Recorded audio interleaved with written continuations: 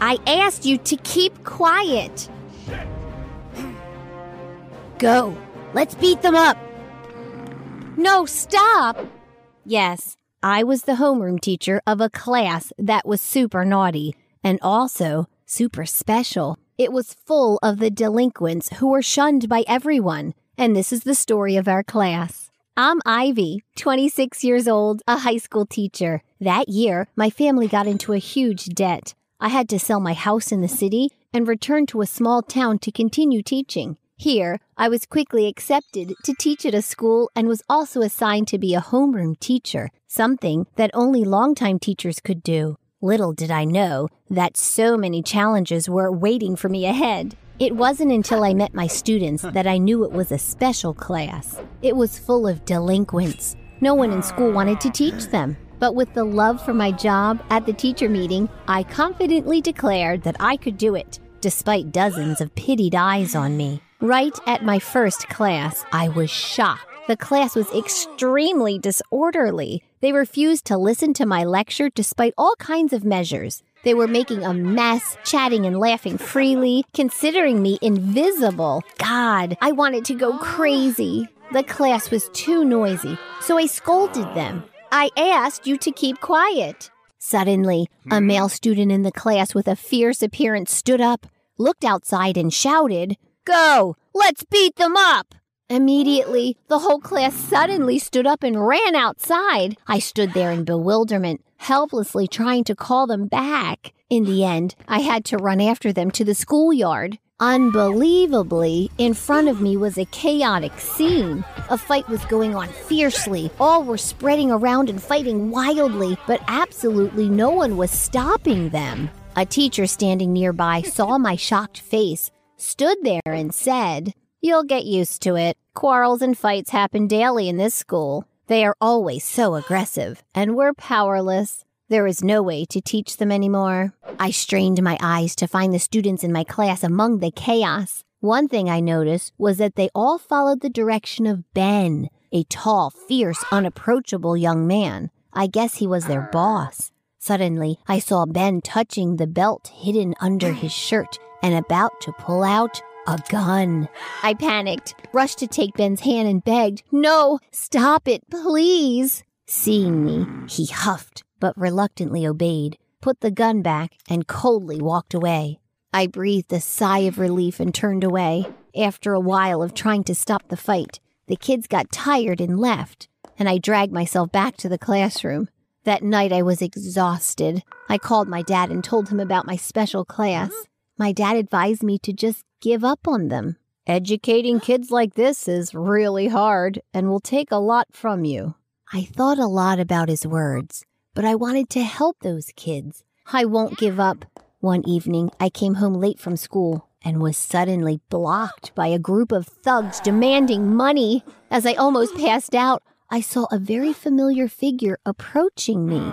He skillfully knocked them down, then took my hand and helped me run away. It was Ben. He rescued me in time. Ben injured his hand while fighting with those thugs. I had to use the personal first aid kit that I always had in my bag to treat him. The boy just kept silent. While taking care of Ben's wounds, I heard his stomach growling. So I asked, "It's so late. Why haven't you eaten? I'll take you to dinner, okay?" Ben nodded. We went to a restaurant and he ate like a starving man. But Ben remained silent the whole time, saying absolutely nothing about himself. It wasn't until a while later, when I shared with him about my past, that I was abandoned by my mom, that Ben opened up and confessed that he was also kicked out of the house and received no attention from his parents at all. I suddenly felt moved when I heard that. That boy certainly had many hidden parts beyond his rough surface. The next day, Ben didn't come to class. The strange thing is, that day, the whole class stayed quiet and listened to my lecture instead of causing trouble like usual. It was chemistry. I asked them a tough question, and no one could solve it. I asked again. "Last chance. Can anyone answer it?" The whole class remained silent. Suddenly, from the door, Ben appeared and said, "I can." The whole class cheered when they saw him. Ben walked up to the podium and solved the problem easily, and then went back to his seat. I couldn't believe my eyes. Ben came to class that day with his face covered in blood and wounds. Right after he entered the classroom, the class became disorderly as usual. Ben annoyedly looked around and said, "Stop doing stupid things. Focus on studying." Just like that, all immediately fell silent. I tactily understood Ben's position in the class. As long as he spoke up, the whole class would follow. So, if you want them to obey, the leader needs to obey. At the end of class, I followed Ben. "Were you retaliated against last night? Can you tell me anything?" But in response to me, Ben just kept silent and walked away. On the way home, I met Mike, a student in my class. I immediately asked about Ben's situation. He shrugged. "Nah, can't do it. Ben is fierce and always takes the lead. But no one's allowed to know about his private affairs." On the parents' meeting day for the upcoming semester, I had prepared very carefully. There was a lot to share with their parents, especially Ben's parents. But then I was disappointed because Ben's parents didn't show up. Did his family really abandon him? I needed to think of a way to get to know Ben better. In the next class, I gave a small notebook to each student with an assignment. Write things you always want to share, but no one listens to or can't tell anyone. If you want me to read, put it in the teacher's drawer. If not, you can keep it for yourself. The next day, I nervously opened the teacher's locker, and to my surprise, I found the notebook with Ben's name on it. It turned out that he had always yearned to confide and be heard. I flipped through the pages and read what Ben wrote. "I live in an unhappy house. My parents are always arguing. Dad beat Mom while being drunk. I hit that jerk back and was kicked out of the house. I hate him. I left because I didn't want to go back there again. When I was 14 years old, I joined a gang of street robbers and was sent to juvenile detention for stealing. My dad disowned me because he was ashamed of having a thieving kid. He didn't pick me up when I returned from juvenile detention. I have nowhere else to go. I miss my mom. I'm jealous of others when they're loved. I want them to follow me and mess things up wherever they go to fill my loneliness. But that doesn't seem to make me feel any better." After reading it, my heart sank a little. I wrote a letter back and stuffed it in Ben's closet the next morning.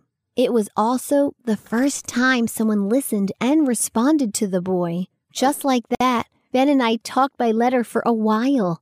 I understand that this boy was not as scary as he looked, but he was actually emotional and vulnerable. One day, Ben came to the teacher's room and said to me, "I miss home. I want to go back there, but I don't have the courage." I stroked Ben's head comfortingly and promised to go with him to give him more motivation. That weekend, I drove Ben to his house. The house was cold and empty, with only the mother sitting sadly on the porch. As soon as she saw Ben, she froze, as if she couldn't believe her eyes, then ran to hug him. It turned out she was still waiting for Ben to return. Since he left, she was very sad and always waited for him. It was his horrible father who forbade her to go looking for him. They got divorced soon after, and he quickly left. But with no contact and money, she couldn't find Ben. Now, Ben is home. He can live in the love of his mother as he dreamed of. From that day, Ben stopped following the gang of thugs and started studying hard. The whole class also followed Ben's example. All of them became extremely obedient. Almost 2 years have passed since the first day I became their homeroom teacher. Now that it's their senior year, my naughty students now all have their own plans. As for Ben, with his gift in chemistry, he wants to go to university to study community diseases to help people. On graduation day, Ben hugged me and said, "Thank you for reviving my life." I realize every student has a desire to be loved. As adults, we must provide them with care, understanding, and a warm family. And maybe there will be no naughty children in this world.